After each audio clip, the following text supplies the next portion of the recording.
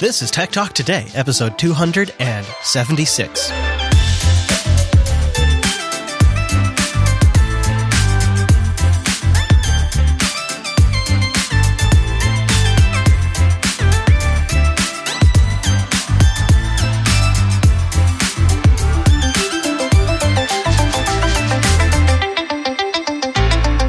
Welcome into Tech Talk Today. I'm Chris. And I'm Angela. Hello, Angers. We have a busy Microsoft day as Build just wrapped up, and it's the day before Google I.O. It's Google I.O. Eve.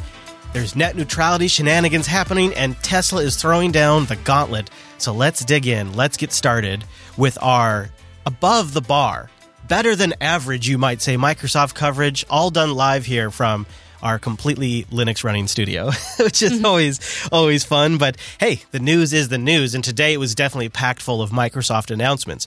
We did talk about that new Windows 10 timeline feature that would be coming. And I remarked, how can they do this unless they have corresponding apps on the major mobile platforms? Well, that shoe dropped today. There's going to be a Windows timeline feature coming to the iPhone via the Edge browser, and Microsoft is updating their launcher for Android to get timeline support. So if you use either of those things, you'll get the new features. But Build was really all about Azure. Azure IoT Edge, new speech device recognition SDKs, massive partnerships that were announced with DJI and Qualcomm.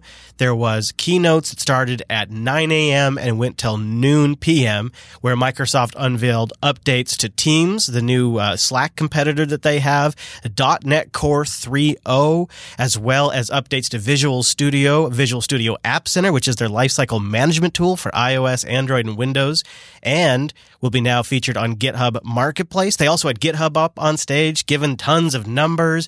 They debuted a new HoloLens Enterprise app, and they announced Project Connect for Azure, which is powered by AI, which was mentioned about 10,000 times at Build, as well as the cognitive web, the cognitive search, and cognitive APIs. They also announced Brainwave. Microsoft Project Brainwave is a system for running AI models on FPGA chips, and it's in limited preview on Azure.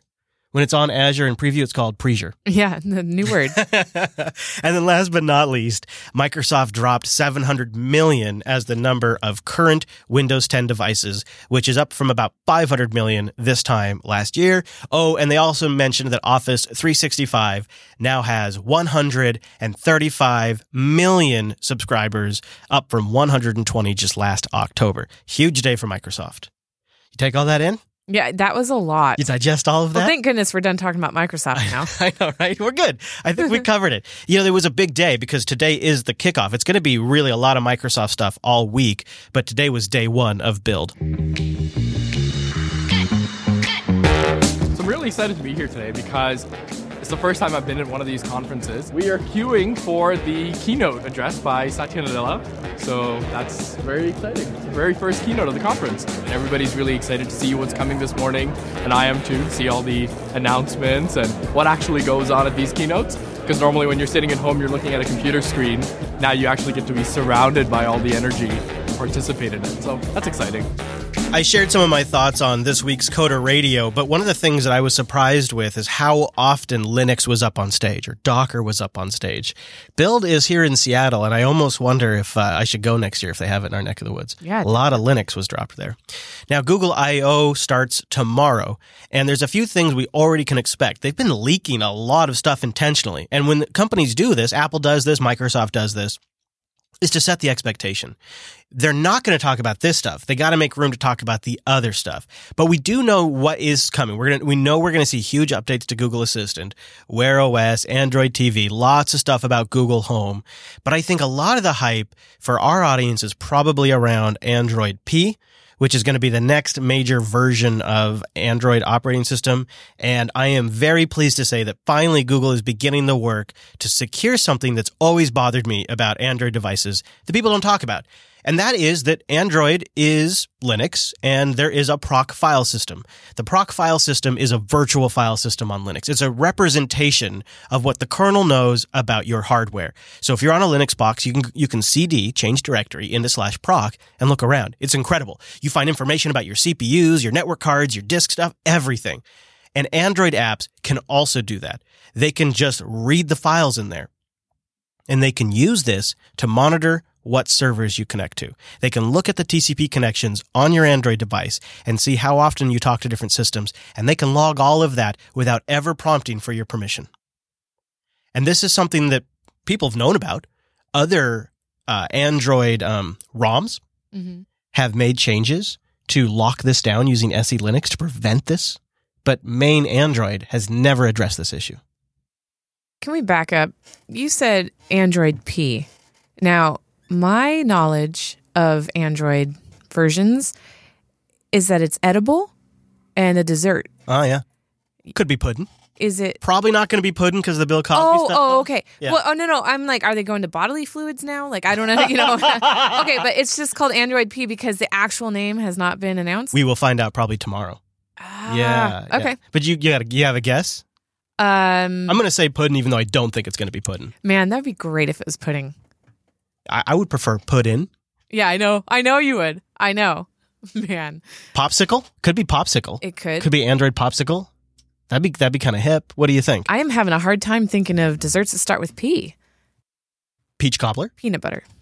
It's not a dessert, but peanut butter. I would love that. What are you running? Peanut butter? Yeah, I would be down for that. Yeah. I mean, technically, yeah. The Oreo isn't a dessert. It's a delicious cookie sandwich. So, True. So it looks like with Android P, they're going to be using SE Linux, which is a security system on Linux, to lock this down. Pie. Oh, that's so basic, though. Pie would be basic. Pumpkin pie? I would love the double P. That would be double P. The double P. You know, it's probably going to be something like pistachio or something that you can't spell. Oh yeah, I'd be wrecked. That would be so typical. Now, I have a theory. I don't know if I want to call it a prediction, but I have a theory that we're going to start seeing a change of tone from Google in tomorrow's Google I/O.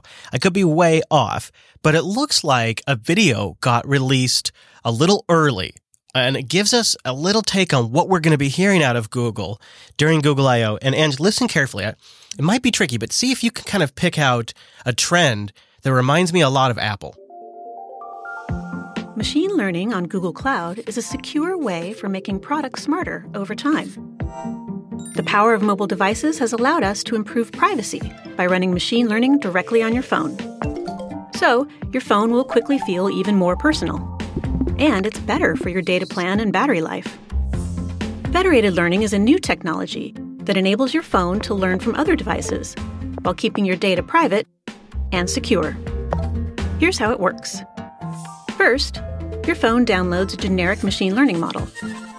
After your phone personalizes and improves its model, it computes a summary about the changes.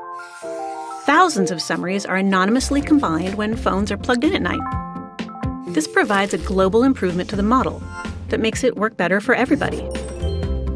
So you get a smarter phone, and your data stays in your hands.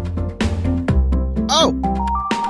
Now, I think it's the giveaway is in the ending right there. Did you catch the very end of what she said? Take a look. Tell me if this doesn't sound kind of ungoogly. You ready? Mm-hmm. So you get a smarter phone, and your data stays in your hands. What they're really talking about is local computing. They're talking about instead of uploading things to the phone, from your phone to the cloud so Google can analyze it and then figure out what notifications to generate, they're doing what Apple started doing in the last version of iOS, and they're computing all of that locally. Like when you take a photo on the iPhone, it uses local processing to do the face recognition. When you take a photo on an Android device, it uploads it to Google Photos, which is a great service, but uploads it to Google Photos, and the servers do the face recognition. And then they log it. Mm-hmm. Where all of a sudden now, this is Google saying, we're going to do everything on the device. That whole clip was really all about on-device computing. Now they're downloading the models to the device, and some people are reacting to this as, well, this is Google just using my Android device over at night to compute the things that they want just chewed on. Like it's distributed computing via my Android device. Right. I don't think it's that, though, because these are not very powerful. It did feel a little bit Cambridge University. Oh, yeah? Yeah? Me, You got a little Cambridge off it? A little bit. A little Analytica? Yeah. Yeah, with the whole, we'll make your device better by learning. Okay. I'm not seeing it. you know? And so like, the thing is both with the proc file system permissions, snooping on your connections and this common complaint I have about these Android releases. But the fact of the matter is the inescapable truth is, and you guys know what I'm about to say, you got to be on the latest version of Android to get any of this stuff. And the vast, vast, vast majority are like several releases behind now. Right. That's their core issue they still have failed to really solve. And man, I'd love to see them announce a fix to that. That would be my favorite thing coming out of Google I.O. But this federated machine learning has people all fired up. The video was just published a couple of hours ago and already has 22,000 views, and people are passing it around like, what is this? Was this leaked? I think it gives us a hint about what we could be seeing at Google I.O. And if any of this stuff intrigues you, how all of this stuff is built, how any of these things work, go check out our sponsor this week, Linux Academy. Go to linuxacademy.com/unplugged. It is a platform to learn everything that runs Linux and that Linux runs on. Anything that you can build a career around, you can learn at Linux Academy. They have full-time instructors that are there to help you all of the time. It's a full-featured training library with everything you need to learn new skills and enhance your career. And make sure you got a squeaky chair when you go there. Like, I got a real squeaky chair, Ange, you know? Yep. You got to squeak that chair when you're learning over at Linux Academy, where you get your self-paced in-depth video courses. They have hands-on labs that spin up in real time and you SSH in and work on real production systems. They have Learning Paths, which are a series of courses and content planned by instructors for a specific kind of career track. And then if you're busy, well, they got a course scheduler where you can pick a course, you set a time frame, it works with your busy schedule, and it even gives you learning goals along the way. Practice exams and quizzes and more. Check it out at linuxacademy.com/unplugged. You go there, you sign up for a free 7-day trial. Try it out. Just kick the tires, see what it can do at Linux Academy. linuxacademy.com/unplugged. Big thanks to Linux Academy, and a big thanks to all of you guys for going out there and doing that. So yeah, Google I.O. is tomorrow, and we'll watch the big announcements. Yep. See what happens, and then we'll cover the stuff that really matters in our end of week show, which would be perfect because we'll have like a couple of days of like processing time, see where things land. And Google I.O., like Build, is a multi-day event. So while we're talking about things that spy on you, let's talk about the NSA. The NSA has tripled its metadata collection numbers, sucking up over 500 million call records in 2017. In the post-Snowden era, the NSA is monitoring more than they ever have. The National Security Agency has revealed this huge increase as part of a new transparency report, which is great. Yeah, it's up. It's up from every year, actually, since Snowden came out. The report itself is issued by the Director of National Intelligence Office, which is a political intelligence office, and it shows the foreign surveillance-related warrantless Section 702 queries, as they call it. So if you got all that, you got all that. So we went from 5,000 last year to 7,000 this year. And within that 7,000, they can warrant an entire cell provider. So they have 7,512 foreign surveillance related warrantless Section 702 queries that are currently active. 7,512. One of those 7,512 can represent the entire Verizon Corporation and all of its customers. Man. Yeah. So that's why the records are so high. So while it's all based off of 7,000 warrants, they're able to collect 500 million call records, which is up from 151 million in 2016. It's a huge increase. It's the biggest increase ever collected by all the different service providers, AT&T, T-Mobile, Verizon, And the NSA's response to this is, well, it kind of ebbs and flows. We're not collecting call content. We're just collecting metadata. And it ebbs and flows depending on what's going on in the world. It's the metadata argument. I bring this up because I think as we get into our net neutrality story here in a moment, and as the encryption debate begins to ramp back up once those gray keys are defeated, that information, those details matter. Because the metadata is so valuable. To say you need the content in those encrypted messages is really a fallacy. Like if you can place where somebody's at, because metadata is who you talk to, when you talk to, where you talk to them, how long you talked. That's really all you need to place somebody at a scene of a crime, or if they were, or give them an alibi. Yep. Oh boy. This is so anyways, data point for you guys to take with these transparency reports that kind of come, they're underreported, and then they go. So we wanted to get it here in the show. If you want to read the full report for yourself, you can get it really easily. Just go to techtalk.today/276, and we'll have links to everything we're talking about today. Well, let's shift gears here. Literally. Tesla is planning to lock out contractors on Monday unless employees vouch for them. Now, this is hardball with your contractors, huh? Yeah. So this story I put in here because Angela and I have both been involved in the contract world in IT. And it looks like Elon Musk is planning to cut off access to the company's contractors for any contractor that doesn't have a Tesla employee vouch for the quality of their work. I say the reason why I say Elon Musk is because this is coming via a call that they had with analysts where Elon essentially took charge of this situation, and he sent out an email to his employees afterwards. And the email is pretty stark. The only way to keep these contractors around is to have a Tesla employee personally put themselves on the line for that contractor. Now, did they give an indication of how many contractors they have versus Tesla employees? No, that's a good question. You can kind of read between the lines. First of all, Elon Musk apparently has a thing about contractors. He calls them barnacles. Oh, my goodness. Yeah. That's interesting. So here's what we can kind of know.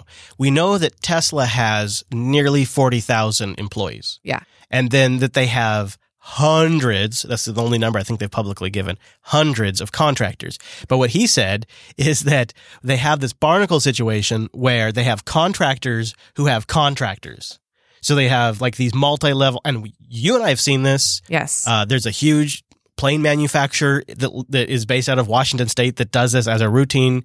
Microsoft does this. You know, they have like their janitorial staff are often contractors. They're not actual employees. The food prep people are a completely different company. The IT people can be a different company. Like this is getting more and more common.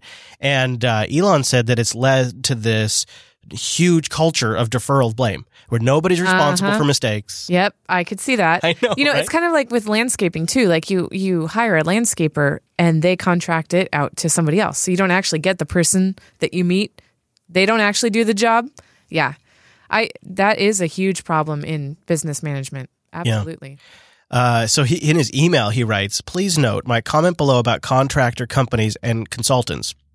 I expect the performance evaluation deadline to provide more opportunity to demonstrate excellence, but now time is up. Please send a note to HR before Monday justifying the excellence, necessity, and trustworthiness by individual, not just the company, of every non-Tesla person who has a badge access to our building or network access to our system. By default, anyone who does not have a Tesla employee putting their reputation on the line for them will be denied access to our facilities and networks on Monday morning. This applies worldwide. Time to scrub off the barnacles." Wow. That is direct. And, you kind of got to appreciate the efficiency. And as somebody who's been involved in the contractor game, I think it's actually a really good move. Well, you were always a very good contractor. I think they would. I think people would have vouched. They would have vouched. You would have had no issue getting. Yeah, and we can think of people that wouldn't. Yeah, right. Yeah, I was just gonna say we know people. Yeah, definitely. Mm-hmm, yeah, that wouldn't make it through the door. And it is really, I think, necessary. I think it's actually people. It's funny. Wall Street giving them a really hard time about this. Elon is losing it. Is what they're saying. If you're a contractor and you've been contracting for Tesla for quite some time, barnacles age, and you don't have a relationship with an employee there that would vouch for you, then you definitely have a problem. Yeah. That article goes like Big Brother.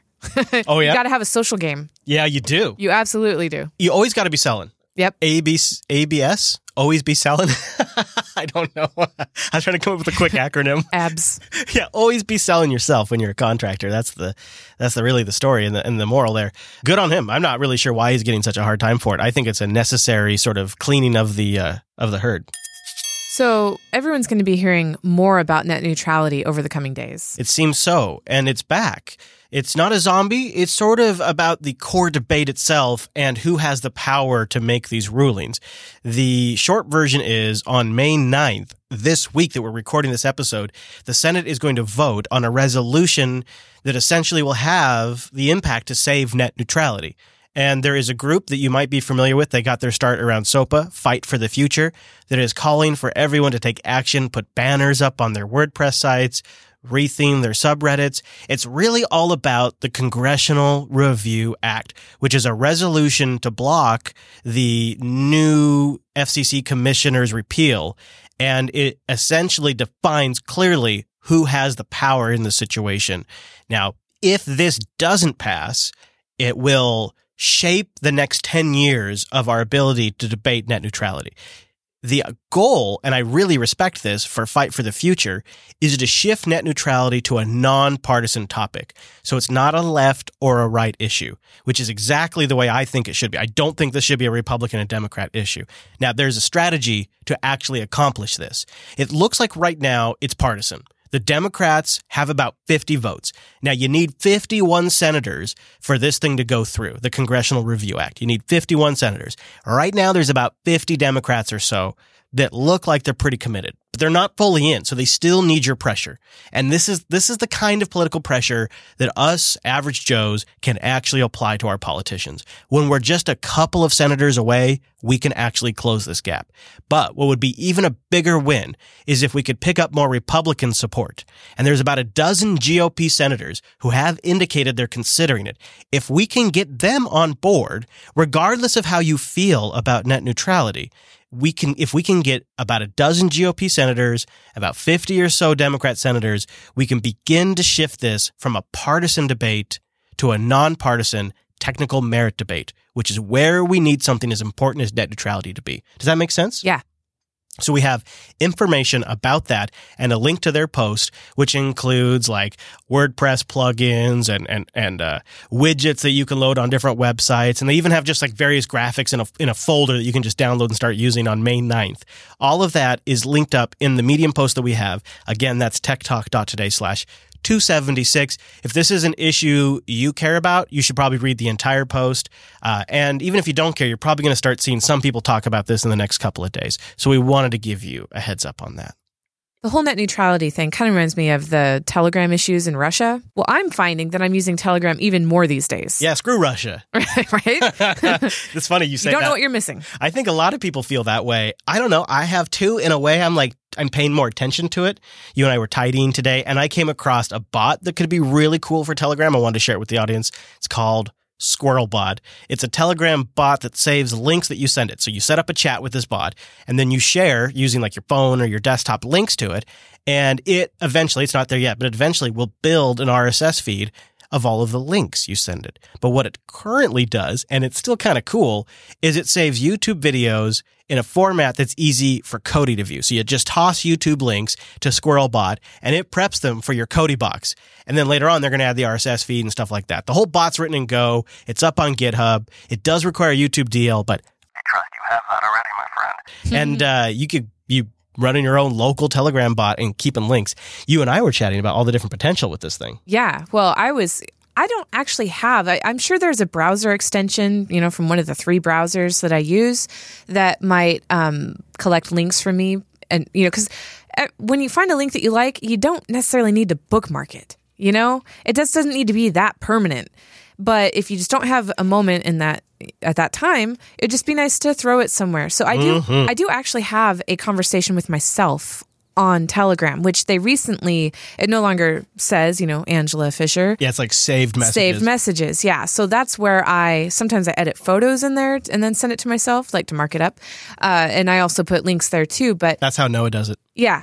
But to have that added step of potentially an RSS feed where then it could be on any device. Mm-hmm. I mean, it's easy to review. Yeah. And share with others. That's the big thing. Like if we had a group chat. Throw the bot in there. You could have like a Tech Talk bot that's just collecting links for us all day. Yeah. And then when we sit down and do the show, we could have a feed just to review. Yes. That would be really cool. I think, too, the other thing that I've been using Telegram more for is file transfer with folks. Like when I'm working on stuff, I just toss a doc in there. Way easier than email. It is. Yeah.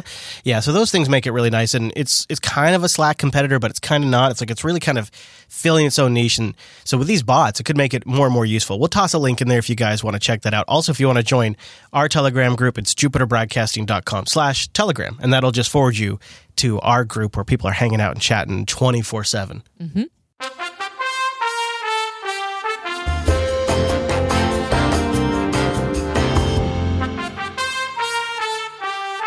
Well, I have something fun. You do? I do. What is it? This week, or over the next couple of weeks, whenever you get around to listening to this show, I would like to know and have your input if we wrote a book about our journey into Jupiter Broadcasting. What specifically would you want to hear about? What would we write it? Okay. What's the untold story? Is that what you're asking? Like, what untold story? or the nitty gritty, the nuts and bolts, just the different things that we had to go through, or all the shows that we try. I mean, there's so many avenues. I also wouldn't mind hearing people's title ideas, like Born in the Fire. Yes. Oh my gosh. Yes. So you can go to techtalk.today/contact to submit your ideas, or you can get us on Twitter. I'm at Angers. I'm at Chris LAS. And the network is at Jupiter Signal. Boom. Yeah, let us know. Either way. We'd love to hear your thoughts on that. That's a great idea. You told me to wait. I know. I didn't tell it. He didn't know. He didn't know. But you can also leave a comment on YouTube or on the subreddit. Yeah. I do still maintain. Really? You're checking those areas? Good on you. Yeah. I have the Tech Talk. Yeah. Still going. You know what we haven't mentioned in the show for quite a while? Speaking, just really quick tangent. YouTube, if you click show description, you click that in the box there, you expand it. Boom. Show all. We got time links for all the different topics in the show right there in the show description. Check that out. It's a new feature we added with the new backend. Sorry, tangent, but I think that's pretty cool. And we've also got chapter markers in the podcast these days, which is so slick. I love it. And you can subscribe to this here show and get it automatically. Go to techtalk.today/subscribe. Season 2 is like almost in mid-age now. It's like not quite middle-age, but I think we're in that range. Wow. I wonder if, I haven't really said this anywhere, but I wonder if we should tell people that there is a very, very high probability that if you are in the Texas area and considering going to Texas Linux Fest, you can come say hi to Ange and I. Yep.